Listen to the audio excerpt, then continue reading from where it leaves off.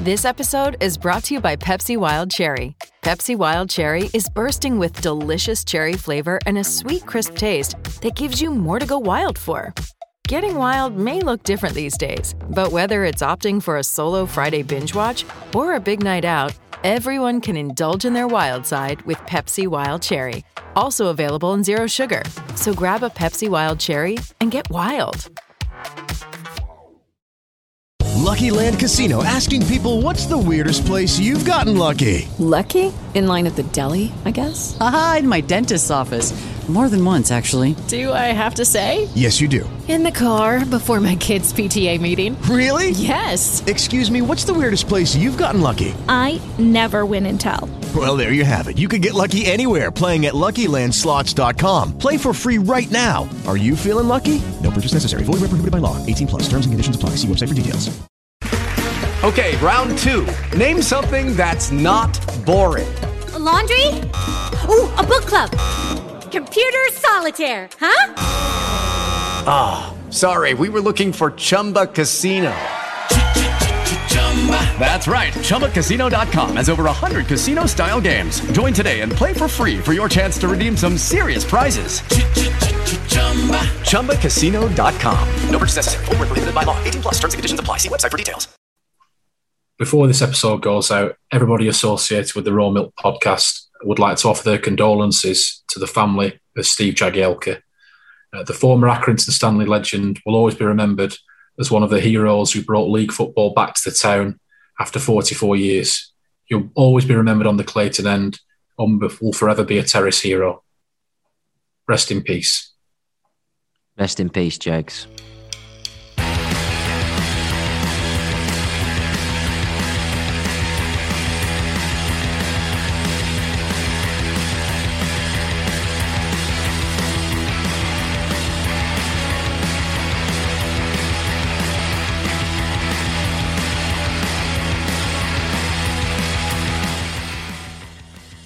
Baby cakes, you just don't know how I love you so. It's the Raw Milk Podcast. Let's have it!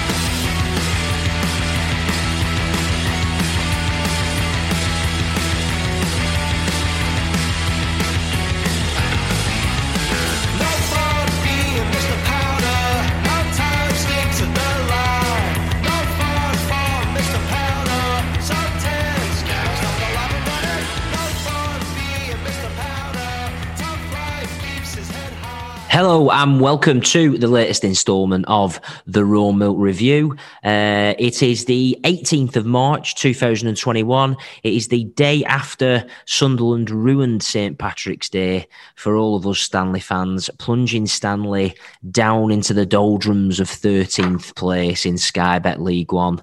We're still only 5 points off the playoff places, but we are really struggling for form desperately, and injuries are smashing into us at the minute, which what seems like two probably every single game. Things are all getting a little bit heated, but I'm joined as always by my good mate Callum Gibson. How are you doing, mate? Yeah, steady away, Josh. Steady away as always. I was feeling a bit better until you mentioned our recent form, but I'm sure we'll come to that in due course. We absolutely will come to that. So, as is the tradition these days, what have you had for your tea tonight, and what are you currently drinking? Well, the days of the spring onion butty are long gone for the long-standing fans. Thank God. I've actually been to the chippy today. Babby's head, large chips, little cheeky sausage as a starter, and I'm drinking a can of Dr Pepper to wash it down. After getting a bit too pissed last night, you're watching us succumb to Sunderland. Yourself? That sounds class, mate. Did you get that from our mates at York Street? Did indeed. A fine establishment. So I had, for Matt, I'm on a bit of a health kick at the minute. And when I say health kick, I mean I'm trying to lose as much fat as I can before we open up and we're allowed to go to the pubs again. So tonight I just had like chicken breasts in a bit of a stir fry. Now that will shock some people because I have said that I was a vegetarian, wasn't I, for a long time? Well, not for a long time really, but I've succumbed and I've been eating a bit of chicken here and there as I've been doing exercise, helping me with my protein. That's what all the gym heads say, innit? Protein's the key.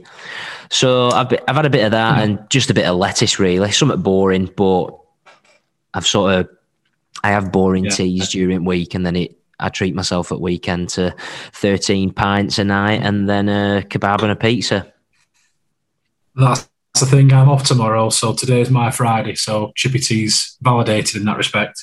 But it's like you say, the easiest way to lose weight is to get off the pop, is to lay off the booze. But I'm not doing that.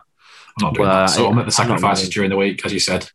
Yeah, I'm not willing to do that, to be honest, because especially at the minute where I'm just sat on my ass at weekend doing nothing. What else is there to do apart from watch Stanley? And that's drove me to drink, to be honest, over the last couple of weeks.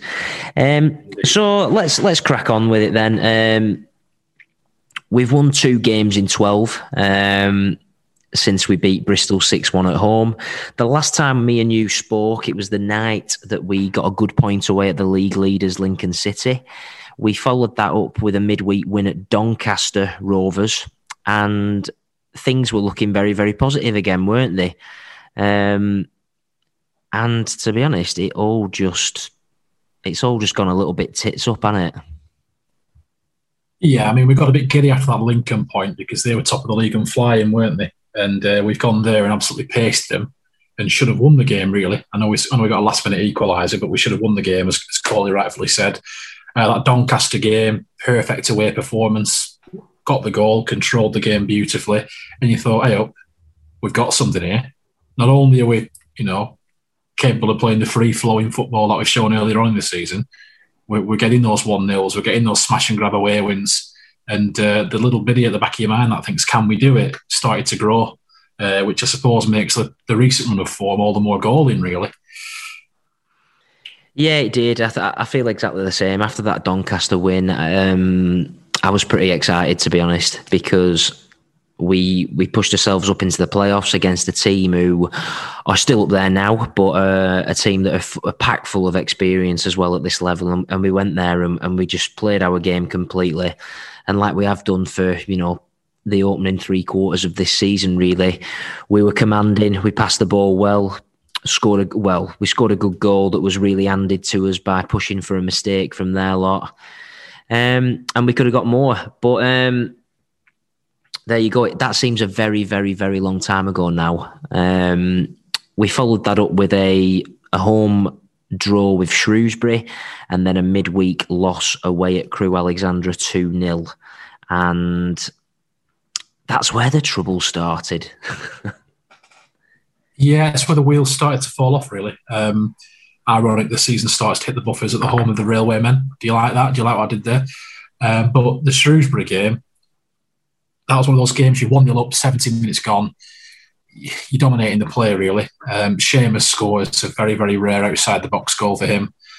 You just got to hang on and see it through.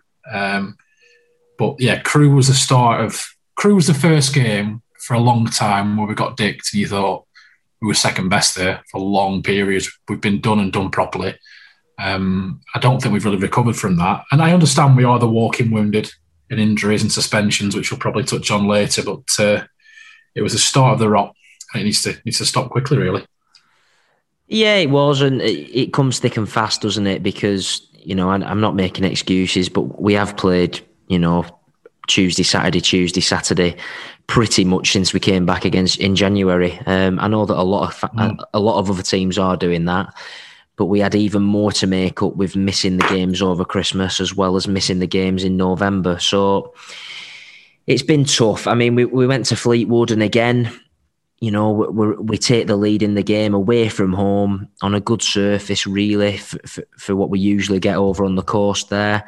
And, we're ahead for all of 40 seconds, including the celebration. So that was a tough one for me because I knew it'd be a difficult game, but it's a team who were really, really struggling for form. I think when we played Fleetwood, they'd won 1 in 13. They'd changed the manager. You know, I know they brought Simon Grayson in with David Dunn, who's a bit of a Stanley fan himself.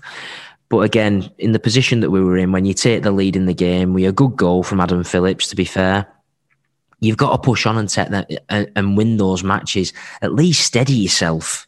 You know, take the lead into half time, at least. For them to hit back on us instantly is just really, really frustrating and really, really disappointing to watch from a fan's perspective. Yeah, it's poor game management, isn't it? It's that old cliche that you're always at your most vulnerable when you've scored a goal. But if you keep them out for the next 2 or 3 minutes, 5 minutes, they start to get a bit scrappier. They start to open up a little more. They start to gamble a few more men. And it plays into our hands. As it was sort of back to as you were. And then the momentum just swung then. You know, we had the Baxter penalty save and they arguably had the better chances after they equalised. But again, it's just one of those games where we took the lead, but we just didn't seem right. And again, I know we've got injuries with the walking wounded, suspensions have crept up on us. And as you say, you know, it's strange. In a normal season, Tuesday night games are a bit of a novelty, aren't they? They're a bit of a treat now and again. Like if you've got fuck all to do during the week, Stanley are at home on Tuesday. But I'm getting sort of fatigued a bit of I follow fatigue, because it's every Tuesday, every Saturday, every Tuesday. You're playing 3 times in 7 days, Saturday to Saturday. And the way the squad is, some of them, you can't fault them for effort, but they're blowing out their ass. And when you factor in again, you know, quite a few of those games now, at least 2 of those games, we've had to play with 10 men for long periods of time. It is starting to sort of, as we feared in earlier podcasts, that with the size of the squad, we might just run out of steam a little bit. Hopefully I'm wrong. Hopefully we turn it around, but it does look that way. Yeah, it does. And I think it's important to say that. I think that, you know, realistic Stanley fans, you know, have looked at it and always said that. I know that we certainly have when we've spoken to each other and when we've spoken to fans of other clubs, that looking at the squad, there's not that much experience, you know, in the running, and there's not that much depth of lads who've been in this before and have been through the run of the mill when it comes to sort of dealing with this kind of thing. I think it has caught up with us, and I think that, you know, it'd be good if we did just have the odd Tuesday off where, you know, if you got a pasting on Saturday, if you had a bad result, right, just give us the week, give the lads the chance to just regroup and go back into the weekend and go again. But when there's a game on Tuesday night when you've played on Saturday, well, you're not training, are you? It's back again. You can't do anything on the training pitch that's going to right any wrongs. And if the lads are in poor form and they're low on confidence, then it just snowballs into what we're seeing at the minute. And I mean, the Ipswich game for me that followed the Fleetwood match really could be seen as really the turning point in our season. Simply because, you know, we went into that game on level points with Ipswich. A win would have pushed, a win, you know, obviously pushed them into the playoffs, but a win would have pushed either of us into the playoffs. We were at home. We took a very, very early lead, and I thought to myself, you know, here we fucking go. It's on here. And we were knocking it about well, and we were playing some good football. And then, you know, Baxter gets injured, who has been an absolute marvel in goal for us. And, you know, that ridiculous decision even before that to send Seamus Keneally off, that was never a red card with the double jeopardy rule. So, you know, I tweeted at the time, I'm never ever one to sort of have a go at a referee, because I think it's too easy to fall onto when you've had a bad result. And I think a few people are too vocal in doing that. But I thought that Bobby Madley had an absolute shitter that night.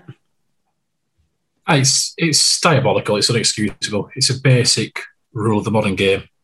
You know, every referee knows the jeopardy rule. It wasn't even contentious. You could tell Seamus had tried to play the ball. It was just an absolute rick, and I don't know what's going through his head. How can you be a professional referee and not know that rule? There's no ambiguity. You can't even look at it as a referee's assessor and say, well, it's opinion. Because a lot of these things are subjective, and when you get beat, it's easy to blame the ref. they only have a quick second to look at it, and it's subjective, as I say. But something like that, it's so black and white. It's the equivalent of, it's the equivalent of the keeper rushing out of his box, handling it, and not being sent off one-on-one. It's such a black and white, obvious call that he's got wrong, and it's changed the course of the game. And what made it worse for me was the second half. I thought we were still the better team. Yeah, I thought we had a real go. The lads were blowing out their arse. You can't fault them. But for two sort of lapses in concentration, we probably still would have won the game. There were poor goals to concede at the end of the day. But yeah, season-defining point. And again, what's frustrating for me is, apart from the Bristol game, which we'll come to, we're not getting hammered. We're losing 2-1, 3-2, 1-0 all the time. Little mistakes, little errors. So we're not being outclassed or smashed. But when you start to drop down the table, any sort of player or coach will tell you those little things don't go for you when you're riding high. They do. So when we beat Hull at home, the great Josh McGuinness header gets disallowed. Things like that, they go for you when you're up there. But when you're struggling for a win and you're down to the bare bones, it just seemed as though everything's conspiring against us, as it did again last night. But I think you're right, that Ipswich game, when we look back, it probably will be the turning point. But I think we were right to get giddy when we did, because in the back of our minds, we knew playoffs were a long shot. But, it's there. It's there to be enjoyed, and it's there to get excited about. We've not had much to get excited about over the last year. And we're towards the end of March now. And even this week, we've still been talking about the playoffs, which is, frankly, pound for pound ridiculous. So it just makes it a little bit more goal, and I'm sure it's the same for the players when you're not actually playing that poorly and still getting beat. Yeah, and like you say there, I think it's possibly been a feature of Stanley football over the last 10 years where, we've been beaten by the odd goal that has been a lapse in concentration. The Ipswich goals were both set pieces.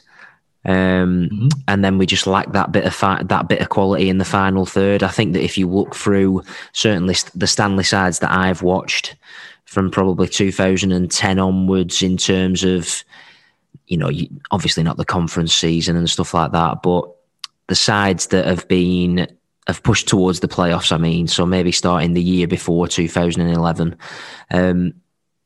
I think that's been a factor that's always been the case. I think that it's always been maybe silly goals that we've conceded here and there that have cost us ultimately, and then we haven't put in chances. And yeah, I think that's been telling. I think, like you say, listen, we're still 5 points off the playoffs. There's still a lot of football to be played. Like Coley said last night, I think that if, realistically, I'd have took 20th before a ball was kicked. I think that if you'd have said to me, you can be 5 points off the playoffs with over 10 games of football to play, I think I'd have probably, I wouldn't have bit your hand off. I'd have pulled your pants down and probably performed fellatio. So I think it's something that we still need to be positive about. We're on this dire run of form, and I'm never one to say, listen, we used to play against fucking Otley Town or whatever. But, it's been a marvellous season. We can't get too down about it. But at the end of the day, there's still a lot of football to be played.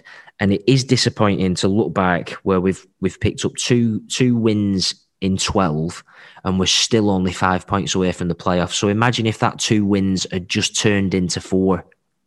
If that 2 wins had just turned into 6. Yeah. We're 6 points then. We're 6 points deep into playoffs. No, you're right. I mean, reasons to be cheerful. For me, I think the playoffs are an outside bet, but mathematically it's still possible. So you've got to keep going. And to say we're mathematically still in with a shout on the 18th of March is an obscenely great achievement for this football club.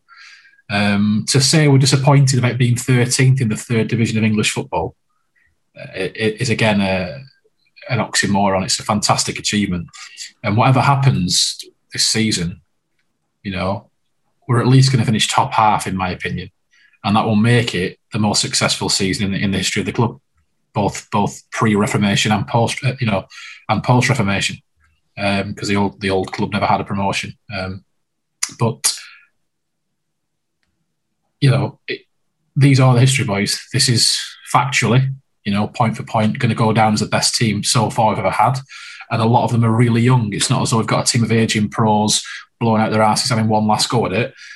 Most of them, apart from Nottingham, Keneally, most of them are fresh-faced youngsters. A lot of them have played a lot of the football in non-league. A lot of them haven't played too many league games. People like Ben Barkley, Harvey Rodgers, they've not played, they can't have played 50 league games yet.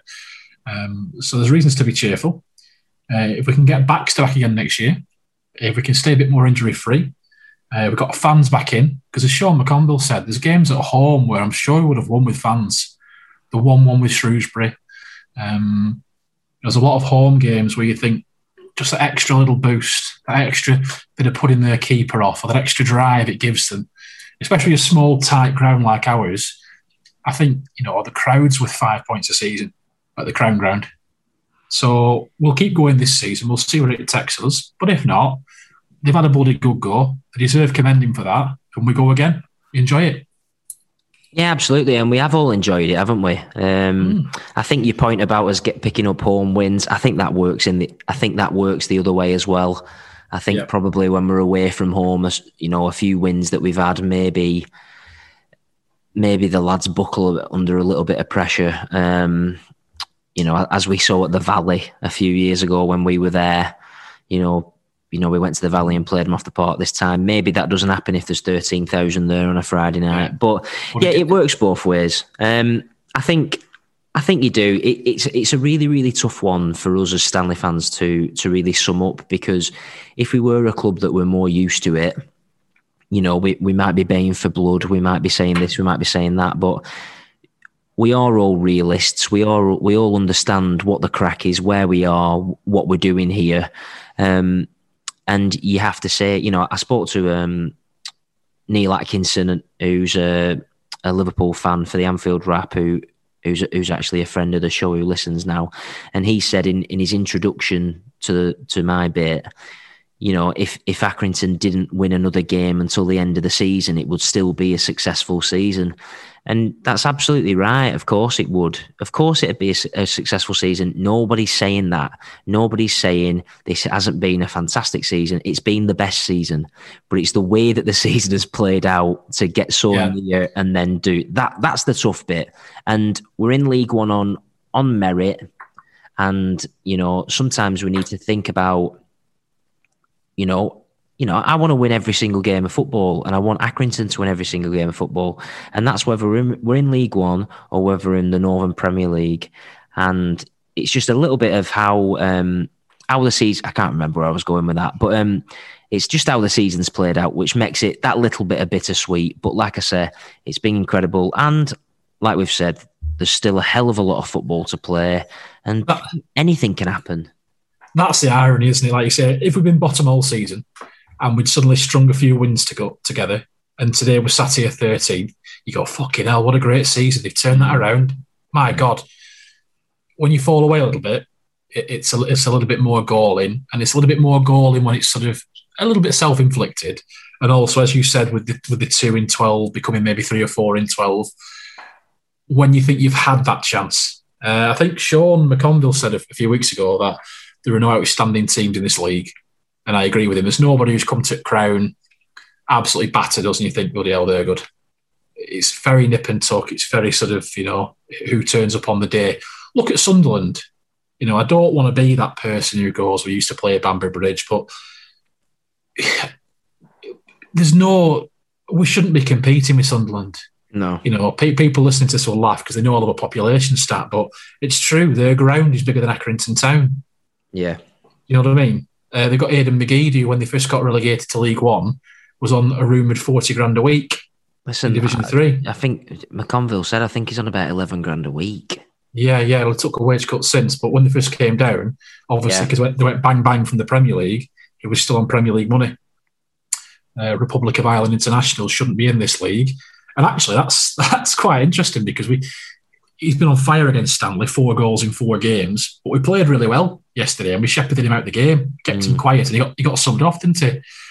And we did compete. And I thought yesterday, for a team like that on paper should be spanking us, I thought we were better in the first half than them. We had the better chances, but that's the way it goes. But it has been a fantastic season. But sometimes in any club's fan base, there's that polarising element. It has to be either or. You have to be in the. We used to be below Great Harwood Town Brigade, or this is a disaster brigade. There is a happy medium. You can have one eye on the past, but still be a little bit disgruntled at the present.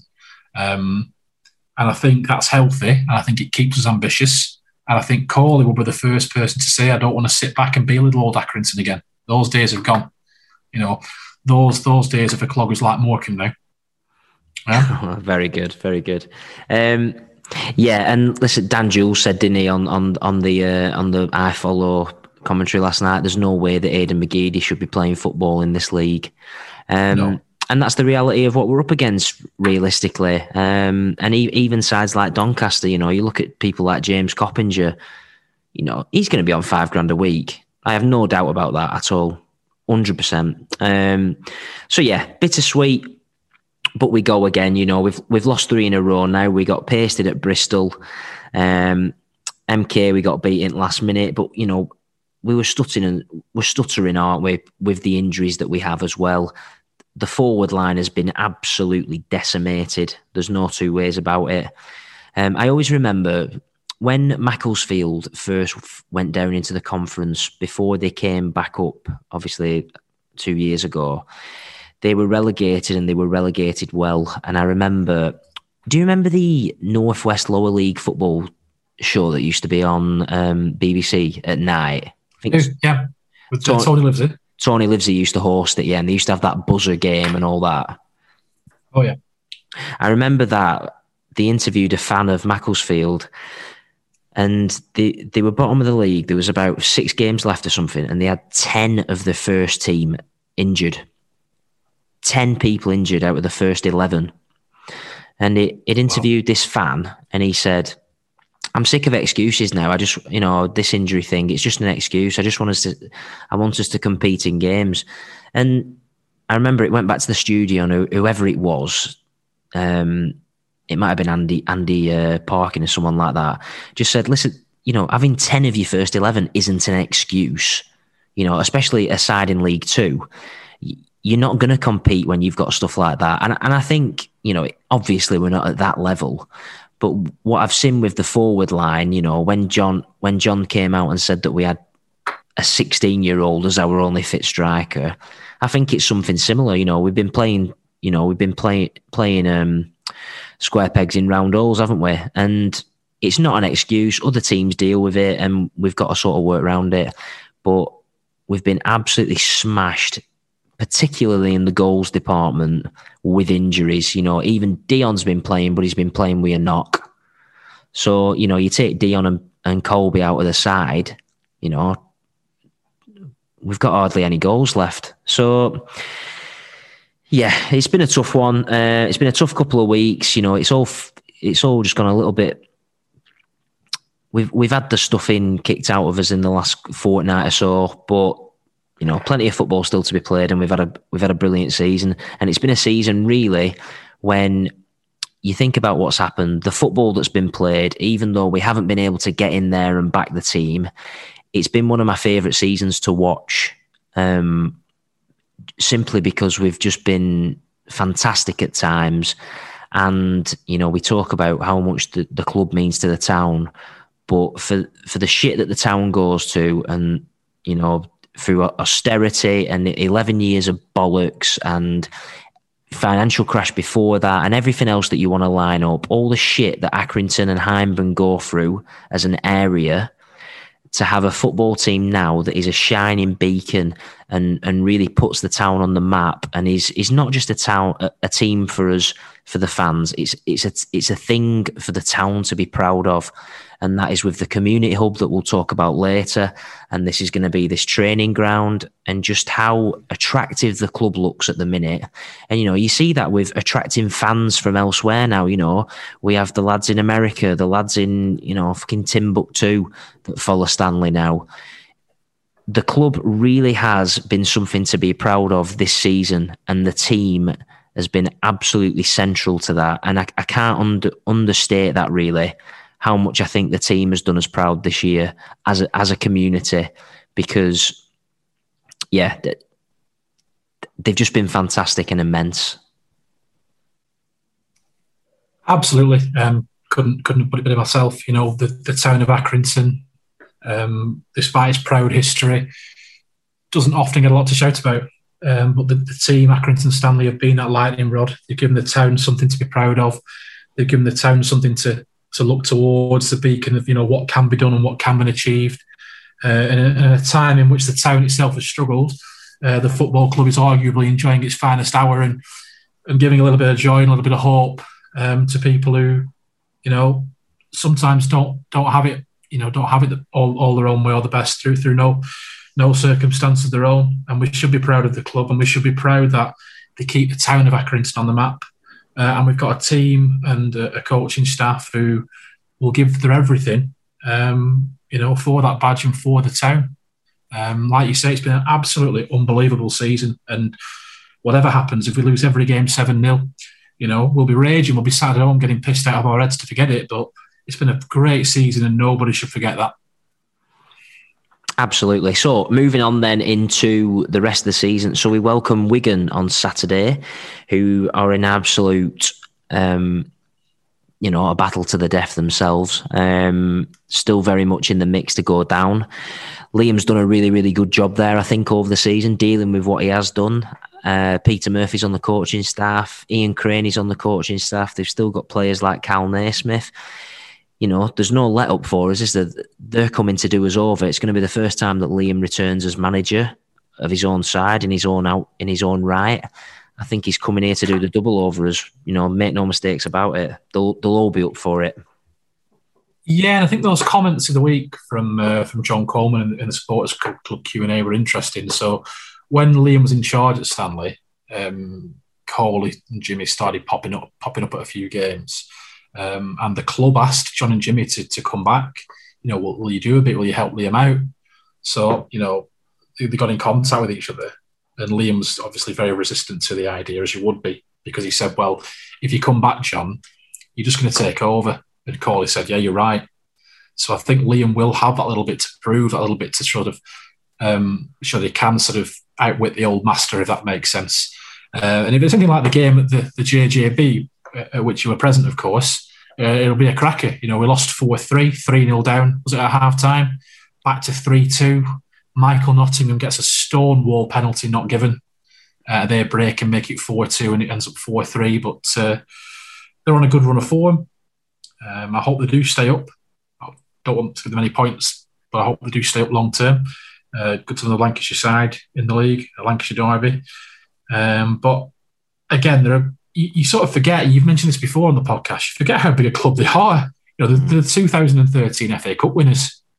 Again, it's another big club, a club who've played in Europe in the last sort of 5 or 6 years, coming to the crown. And I think it's another big test for our lads. But I think these are the kinds of games the lads enjoy. And if we can replicate that Sunderland performance and just cut back a few of the errors, I think we'll turn them over. I think we'll do them. Yeah, I think we've obviously got the quality to do that. I think that maybe the players, they won't underestimate the fact that they're coming to do it, because I think John and Jimmy and some of the older heads that have been around the club will understand that they'll make it known that, Liam's coming here to do a job over us. Like I say, a lot of respect for Liam Richardson. Always got on with him. He was always a top chap with me. Top fella to speak to. Always had time for you, and he's had a really good career after us as well. And I wish him all the best just after Saturday. I always remember from Liam's reign. I remember we played Rotherham away and we got beat 4-0, and the players the players sort of Craig Linfield and that kind of player, grafters who weren't the most technically gifted. So he got hammered. The players are coming over to clap the fans, and Lee Short's going absolutely mental, saying it's a fucking disgrace and this and that, and he's absolutely outraged. And as is your right, he's waxing lyrical. Next home game, we win. Liam Richardson comes into the crowd, clocks Lee Short. You had a lot to say for yourself last week. He stood his ground though, Lee, to be fair, and this sort of, typical Liam. He was all right about it. He was just trying to get a rise out of him. But like you say, a top lad, Liam, riddled with injuries during his playing days, but he was a great servant, and also, like you say, a conference champion as well. Yeah, and came to us at a time where he thought, he thought we were a bit of a means to an end. He was just going to get fit for a little time and sort of propel himself back up into maybe the Football League, but like many players, ended up falling in love with the place, I guess. So yeah, all the best to them. We follow that up with a trip away to Peterborough, who look like they may be the top side before then.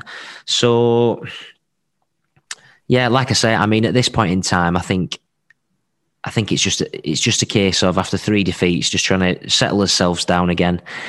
Get back to basics, get back to playing our game and scoring goals, and hopefully picking up a few results here and there. It's just like this team, though, innit? We'll probably get beat with Wigan on Saturday, and then we'll beat Peterborough. We'll beat Peterborough at their place, and then go on a winning run again. We've just got a really good way of surprising us at the minute. But yeah, there's no rest for the wicked. It is back to back now until the end of the season. Yeah, just looking to elaborate on a point we made earlier on about Sunderland, just had a look now. When they came into League One, Aidan McGeady at that time was on 31 grand a week. The average wage in the Championship is 7.5 to 8.5, and he was on 31 grand a week in League One. So that's what you're up against, really, just to put it into perspective. Christ alive. Christ on a bike. Not so bad there, is it? Bloody hellfire. Imagine that money. Anyway, so there we go. Yes. I think we should do Folo Onabuji's Hall of Fame, don't you?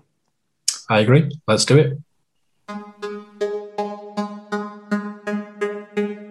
So, this is his clubs, right?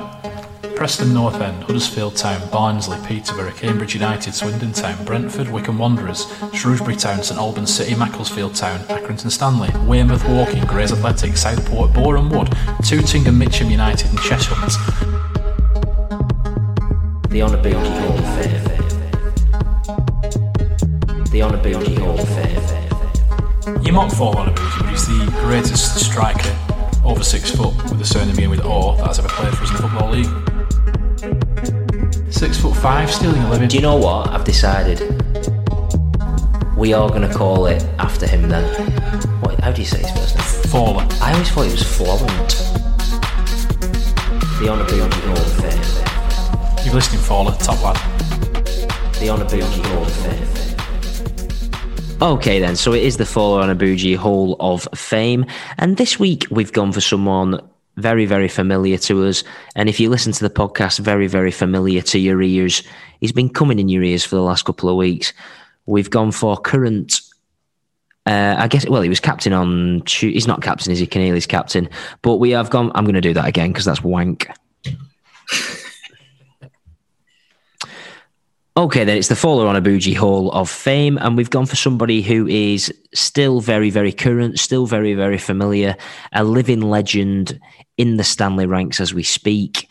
Somebody who, once again, we do this list, don't we? And then we overlook so many people that when you think to yourself, oh, he should have gone on really by now, he should have gone in by now, there's none more obvious than what I think this man should have gone in pretty soon.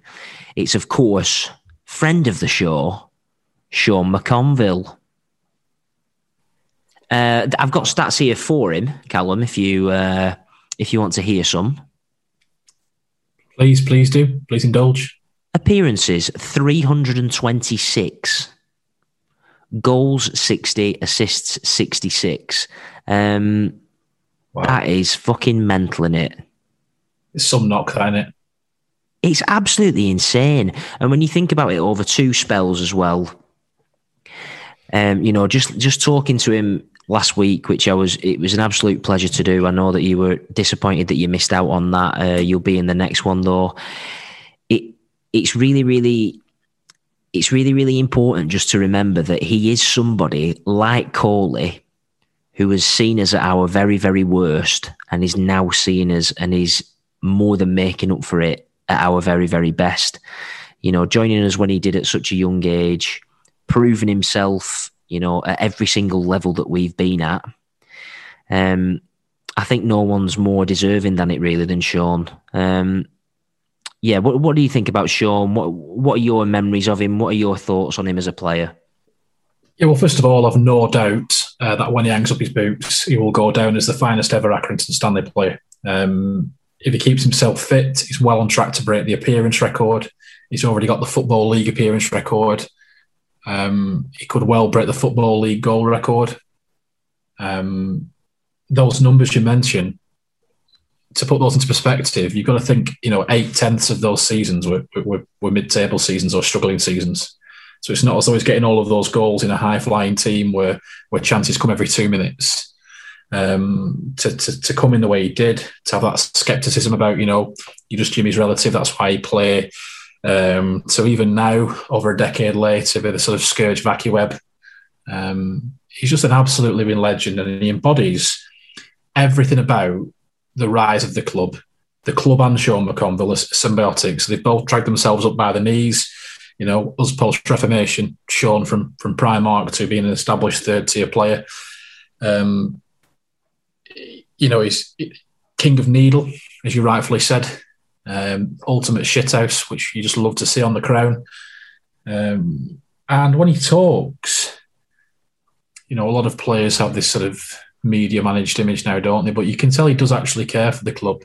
He's not a dickhead. He won't lie to you. If a miracle happened and somebody came in offering him 10 grand a week, of course he'd fuck off. But it would take something big for him to leave now. And he does, I think, see the rest of his career as being here. He's a joy to watch. We miss him when he's not in the side. He's one of the few players over the years we've had who can actually take a set piece, a few and far between. But yeah, I just love him. I think he's absolutely fantastic. He's a great ambassador for the club. And let's hope he's here for a long time to come. Yeah, I think you make a great point there. And I was thinking the other day, when he runs through his favourite goals, you just think some of the moments that he's given us, some of the absolute screamers that he's pulled out of the bag at absolutely pivotal times are enough to put him in this list anyway. But the fact that has been through the mill with us, he knows everything about the club, he knows how it ticks, he knows the people, he knows the community, and he knows what it means. I think you're absolutely right there. I think that he will go down as, certainly the best Football League player we've ever had, and rightfully possibly the best player we've ever had. I think that's a really, really good point.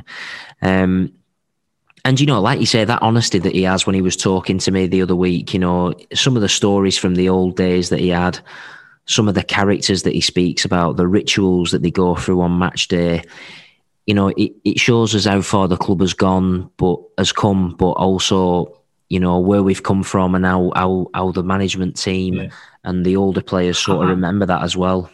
And I think when you heard those stories, what struck me was we don't always realise as fans how hard it was for the players. Because as a fan, your main concern is for the club as a whole, isn't it? And you think, the Stanley of say like 07, 08, you think, it's a bit of a crack. They come, they turn up, they get their 300 quid a week and they have a piss up, and it's a bit of a lads outing, and they didn't get paid, but they sort of enjoyed it and this and that.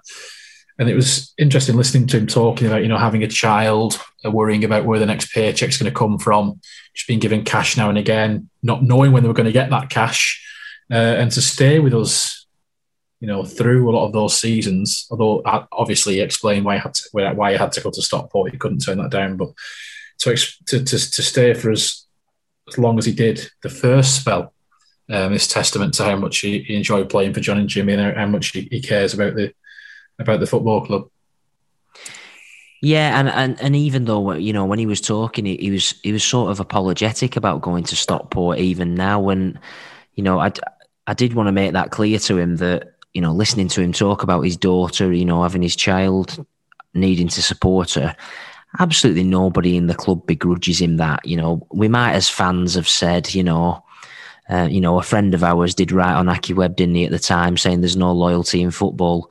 Yeah. But that is true, but that's coming at it from a fan's perspective. We're not seeing it, the fact that they've probably offered him over double what he were on at Stanley, and they've offered him, the world at his feet, really. So it was refreshing to hear him talk about that, and it was just nice to hear him actually speak with such a passion about the club as well. I was taken aback with how eloquent he was about the way that he spoke about the people around the club and being part of the club himself.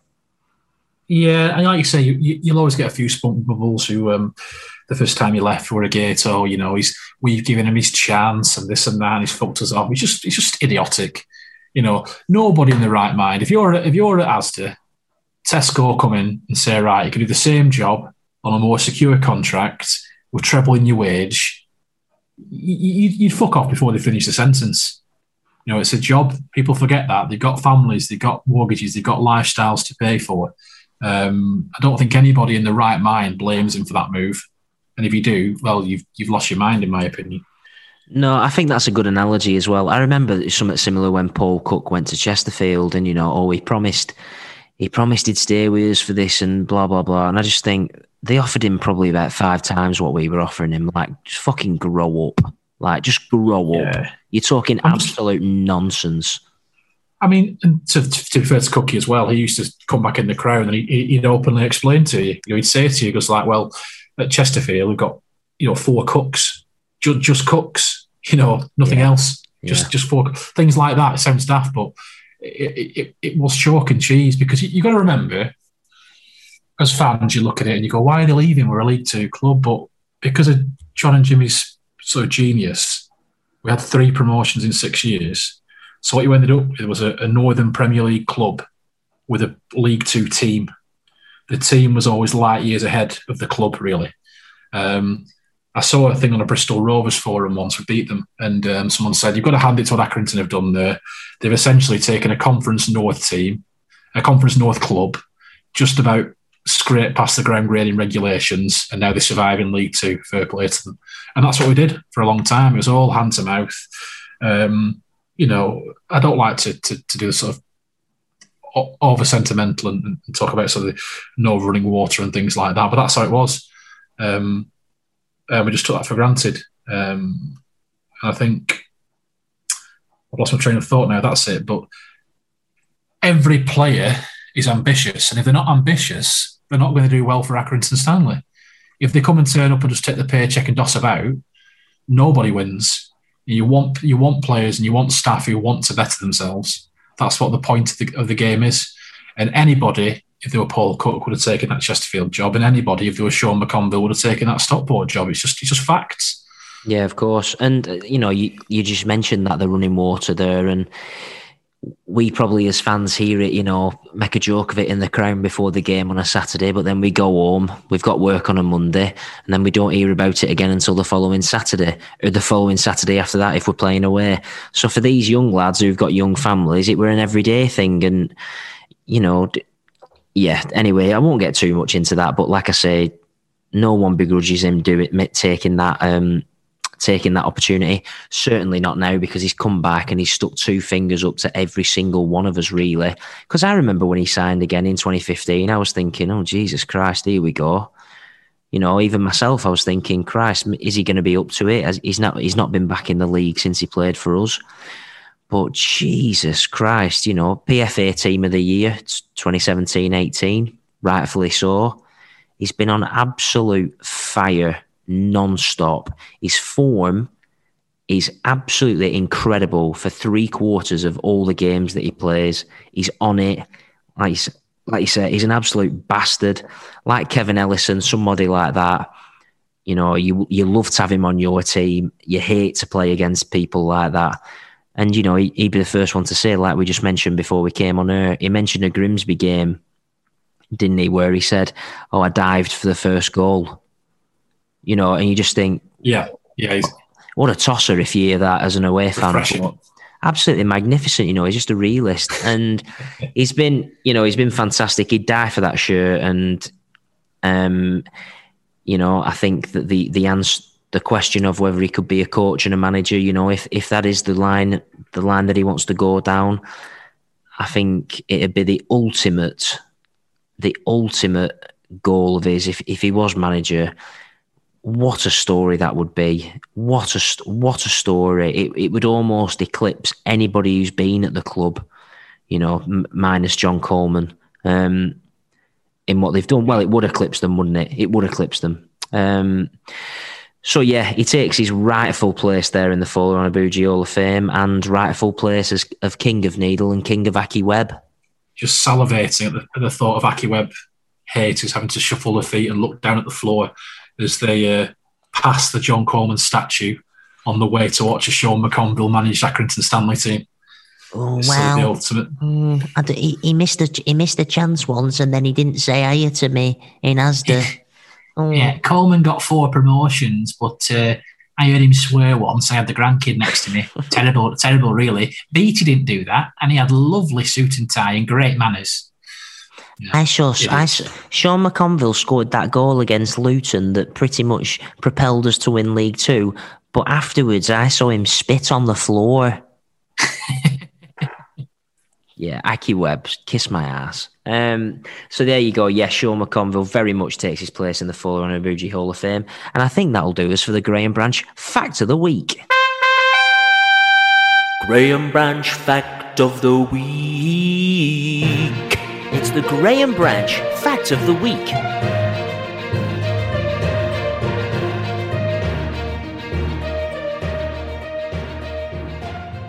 Lionel Messi had a shocker in a Champions League semi-final against Chelsea. Graham Branch never did so, and so is better. Graham Branch Fact of the Week. It's the Graham Branch Fact of the Week.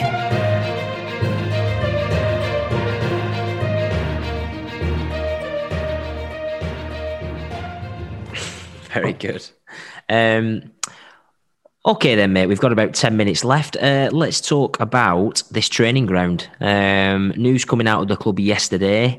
There's been an update on the training ground, which, of course, we've had a few different sort of areas bought for us.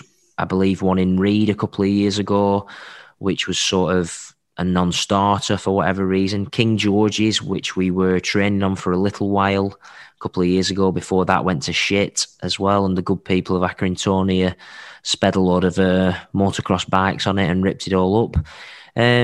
You were more on the ball with this, Gibby. What is the news really, and what will it mean for the club moving forward? Yeah, so this week they've announced they've signed a new lease to rent King George's playing fields off the council for numerous years to give the club a base. It was discussed a few years ago, and the deal was done a few years ago initially. But obviously the motocross riders and the waterloggingness and the dog shit brigade put paid to that. But I think it's a big step for 2 reasons. One, it's great that the club can train in the town, which is fantastic, and have a permanent training base, which Sean was sort of, he was concerned about, wasn't he, on the podcast? He was talking about how he'd probably have played more games if they'd always trained on grass and not plastic pitches. And they've trained at Blackburn Rugby Club, at Hyams, at Hyman Sports Centre, Wilson's. You turn up one week and not know where you were trained. So to have a base at all is fantastic. But secondly, it just kills the conspiracy theories. So the good, ladies and gentlemen at Accrington Stanley Community Trust, obviously in the last couple of years, have worked really hard, secured the funding for the sports hub on Thorneyholme Road, which is a magnificent setup if you haven't seen it, and one that the people of Accrington and wider Hyndburn can be proud of.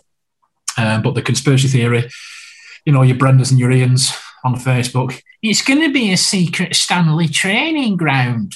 They were told very clearly that it's not. Stanley might have to use it sometimes, but if they do, they'll pay the going rate. With King George's being out of use, Stanley have used that more and more, which has sort of fueled the conspiracies theory. I told you, King George's was a ruse. Yeah, but very expensive ruse. So to have a proper base where the lads can train, will quell those conspiracy theories. And also, I think it makes us more enticing to players as well. You've got a nice training ground. It's beautiful up there at King George's. Good little pavilion. Nice couple of pitches there. Nice views. It looks professional. It looks nice. And I think giving Cauley and Jimmy proper tools to work with like that, you forget they've not had things like that before in 20 years. To give them proper tools like that will only reap the improvement, really. Yeah, it does. It will attract players there, and as well, what a street that is up there. I think that's probably the nicest street in Accrington, in my opinion. Oh yeah, Broids Avenue in Hollins Lane. Yeah, absolutely quality. But yeah, like you say, the backdrop of it just adds that bit of professionalism. And if it's gonna entice a wily old defender to come and train on grass instead of playing on training on a 4G, then albeit. I'm thinking Clint Hill a couple of years ago, who of course dodged us because we didn't have a training ground. Yeah, well, so allegedly I heard that he didn't sign for us simply because his knees were fucked and he didn't want to train on AstroTurf for the remaining years of his career. So I think, did he sign for Chesterfield? He signed for Chesterfield, I think, who were training on grass.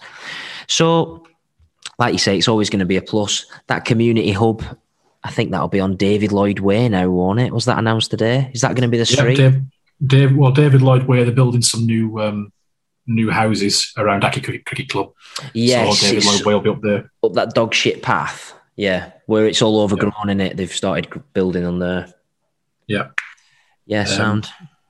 Brilliant. And it can only be a matter of time until we have John Coleman Way. John Coleman Avenue, after all he's done for the town. Yeah, and then, of course, Sora Brickcliffe Way. Yeah, that's somewhere you deliberately take your dogs to have a shit. Let's just touch then on, so as we say, good news on the training ground. We've got a couple of minutes left, mate. I just wanted to touch on me and Sean McConville, who's a good personal friend of mine. We had a discussion about why John and Jimmy don't get touched on for the big jobs. And it's something that I was thinking about this week more and more after he'd said it, because, obviously we only hear a certain amount as fans, but it is right, isn't it? He was touted for obviously he took the Rochdale job. Other than that, I don't particularly remember him being linked massively with other jobs. Now, go on. Sorry, go on. I was just going to say that now I understand that he knows he's got a good thing at Stanley, and he knows that, all sort of hangs on his every word, doesn't he? Loves him as much as the fans do almost. He knows that he's got a good thing there, and he's got a good thing there till he retires. Why do you think we never see him linked with, for example, the Blackburn job, the Preston job?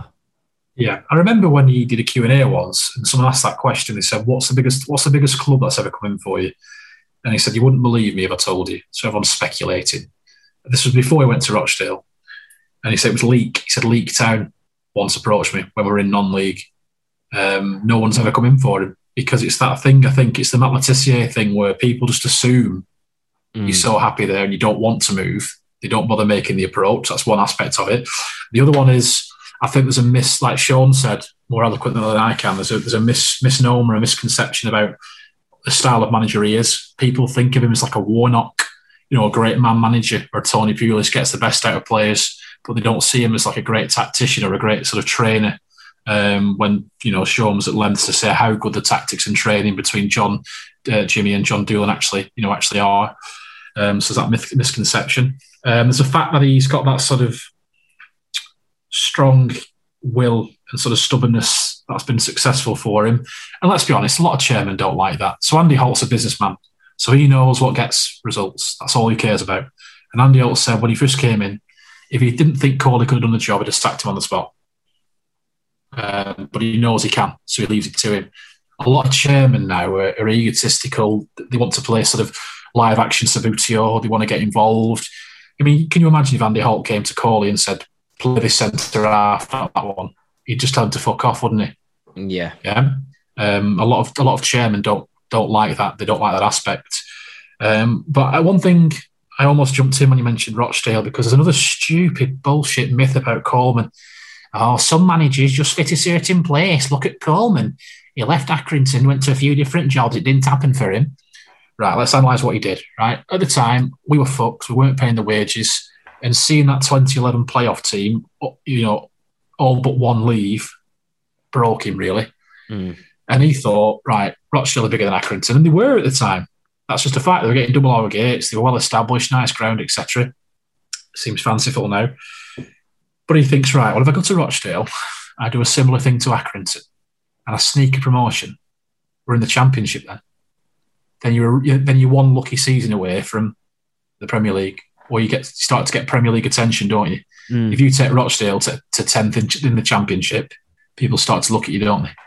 So he thought about that, and he maybe a bit foolishly he thought he could do the Great Escape. People forget Rochdale were fucked when he went in; they were like 8 points adrift, something like that. So they go down anyway, not his fault. But when he left, they were 8th in League Two.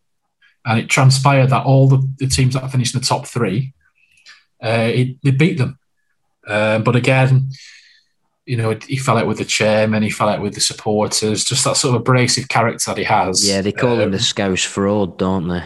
Yeah, it's sort of... the rumour is he offered a fan out, isn't it? He offered a fan. Offered to fight a fan. I'm going to get... I won't put that past him, but... yeah.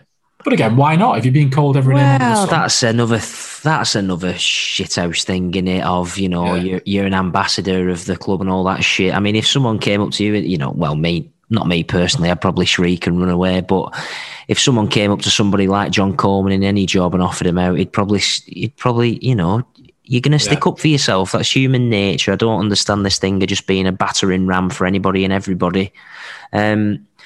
But yeah, you're absolutely right. He sacked him when he were, like you say, 8th. Yeah. They would have at least made the playoffs in League Two under him. And you're talking about a club who, before Keith Hill, had spent nearly 40 years in League Two, so in a row. So what they were expecting from him, I don't know. But so you can't really judge him on that. Went to Southport, did the Great Escape, kept them up on his own. Without Jimmy, he'd gone to Port Vale.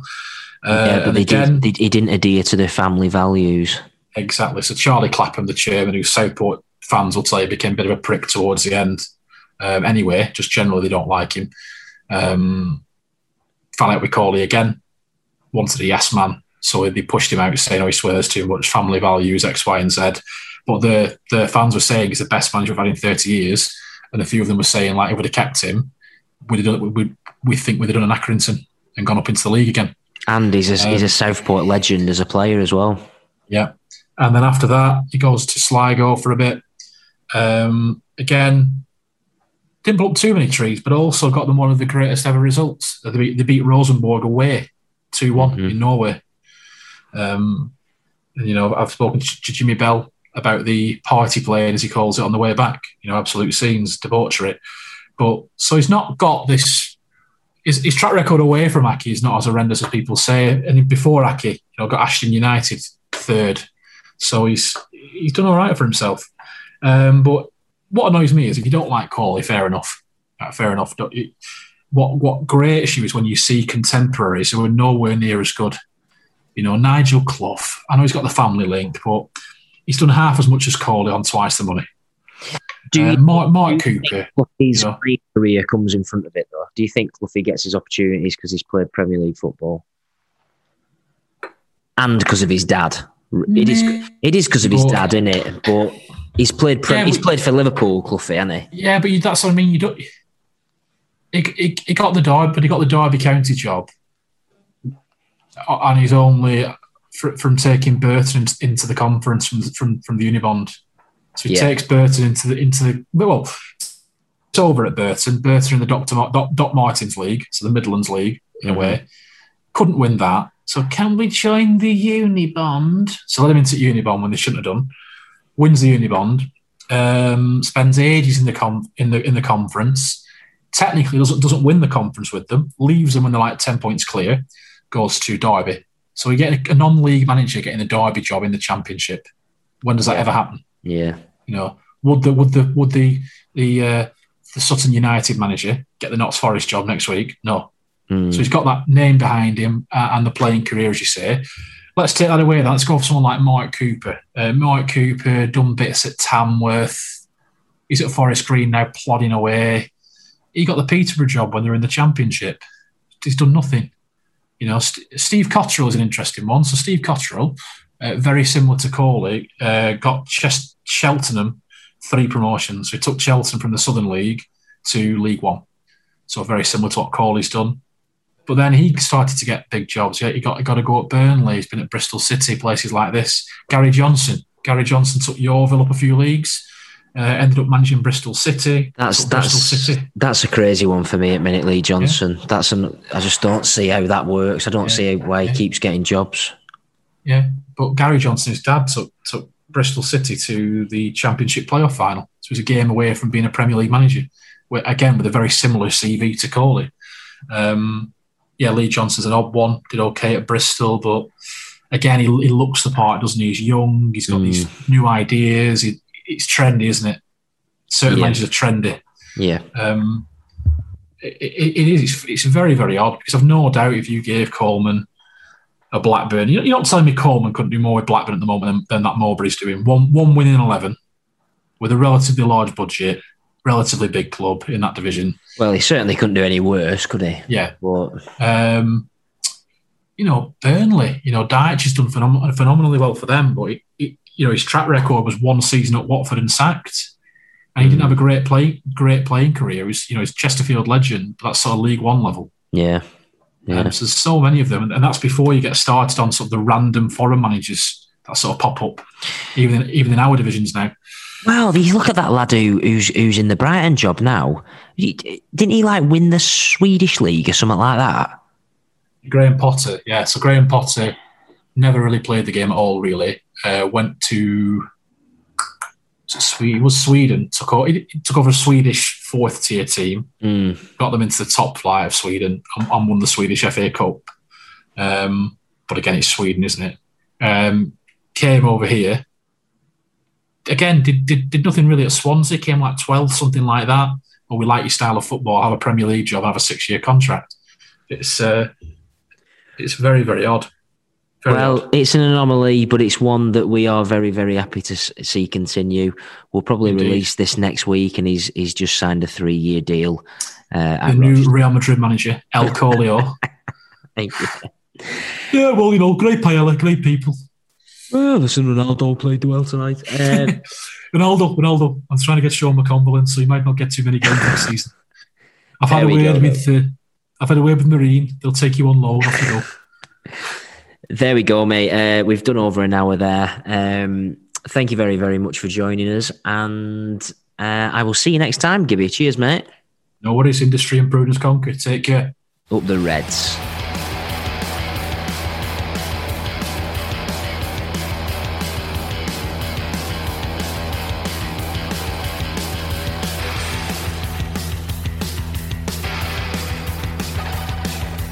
Thank you for tuning into Raw Milk. Our theme music is Mr. Powder by Deja Vega. Our producer is Scott Borton. Follow us at Raw Milk Zine on Twitter and Instagram, and Raw Milk Fanzine on Facebook. You can also download, subscribe, and like all of our podcasts at Spotify, Apple Podcasts, Stitcher, YouTube, or wherever you get your podcasts. Up the Reds!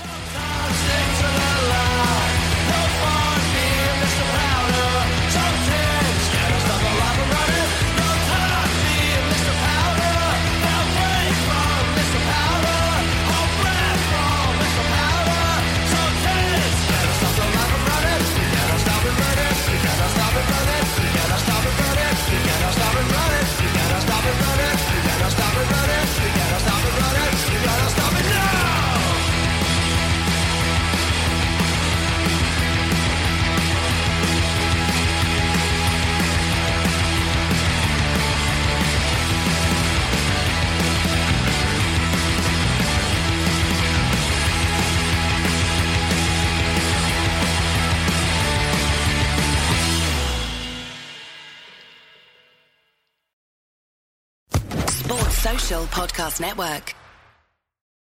For the ones who work hard to ensure their crew can always go the extra mile, and the ones who get in early so everyone can go home on time, there's Grainger, offering professional-grade supplies backed by product experts so you can quickly and easily find what you need. Plus, you can count on access to a committed team ready to go the extra mile for you. Call, click Grainger.com, or just stop by. Grainger, for the ones who get it done.